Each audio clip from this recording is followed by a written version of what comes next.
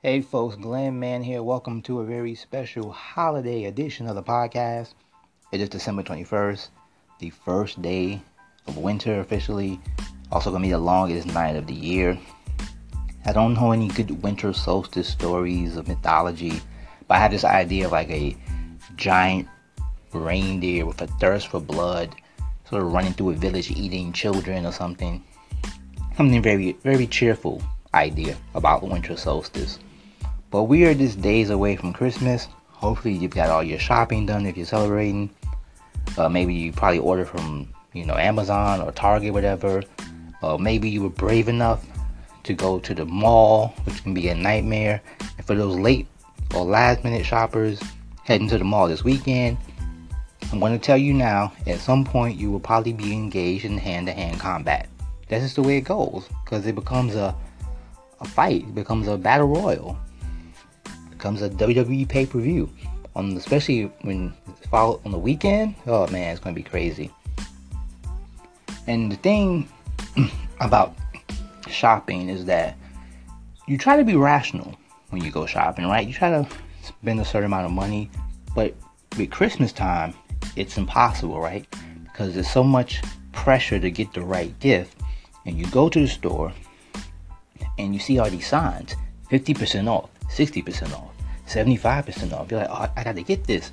And it's like, they put that, sometimes they put the red tag on it where it says marked down. It was $59.99. Now it's $7.99. Like, wait, what? I gotta get this. Even if it's something that you don't even know if the person you're shopping for will like it, but you just feel compelled. There's that bargain shopper voice in the back of your head that's like, get it. And you're like, you see stuff and you're like, oh look, here's a lawn mower cleaner on sale for $19.99. Maybe I should get that for somebody who has a lawnmower. But then you're thinking, I don't know anyone who has a lawnmower. But that voice in your head's like, get the lawnmower stuff. And you're like, no, but that's that pressure we put on ourselves to get the right gift. And also it can be very hard to get into the holiday spirit. It's supposed to be about peace and goodwill towards mankind.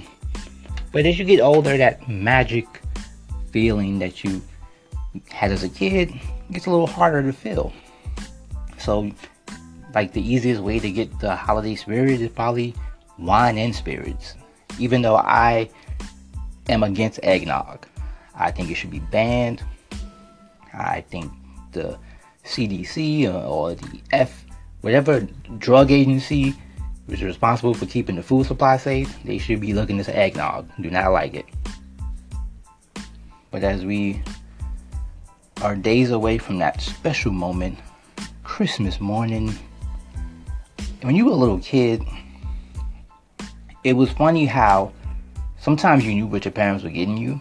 'Cause a lot of times you could tell, but you didn't want your parents to know that you knew, so you had to put on an acting lesson, like, oh my god, right?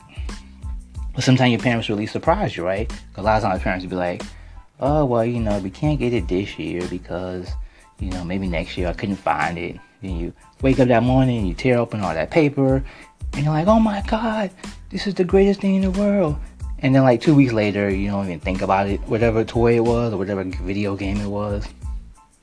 But that is,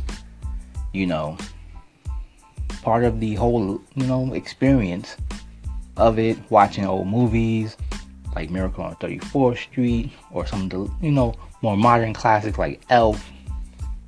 And Christmas really is the most special time of the year. Only because it really is the only time you can get away with eating as much cookies and cakes and snacks as possible and not really being judged because it's Christmas time.